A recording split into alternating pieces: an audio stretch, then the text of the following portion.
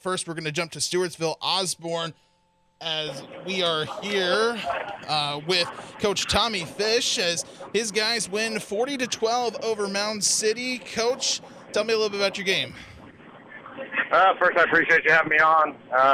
It was a great team win for us.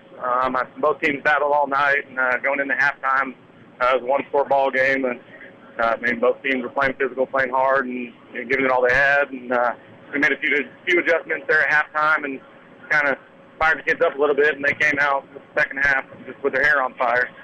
They were flying around with a whole new energy, and just really took advantage of the opportunity that was in front of us. And I've been told that I believe that's our first time ever in program history that we beat Mountain City.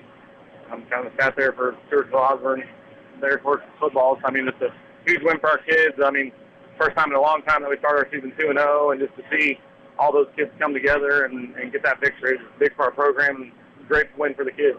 And as you said there, your guys are 2-0 now on the season, and next week you'll stay on the road and travel to Rockport there. What do you guys have to do to start getting ready for Rockport, kind of keep this momentum going? So we watched film on Rockport a little bit just from, scouting these opponents that we've been going up against and kind of keeping up with them on their scores and everything. But, they're a good ball team, no question about that. They're physical. They got a good running back, and they fly around and play tough physical football.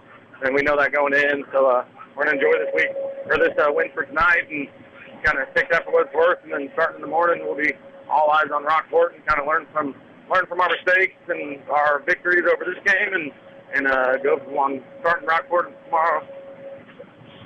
And that's head coach Tommy Fish. Stewartsville Osborne, once again, his guys win 40-12 to improve to 2-0 on the season, and they'll be at Rockport next week. Coach, congratulations on the win, and good luck next week.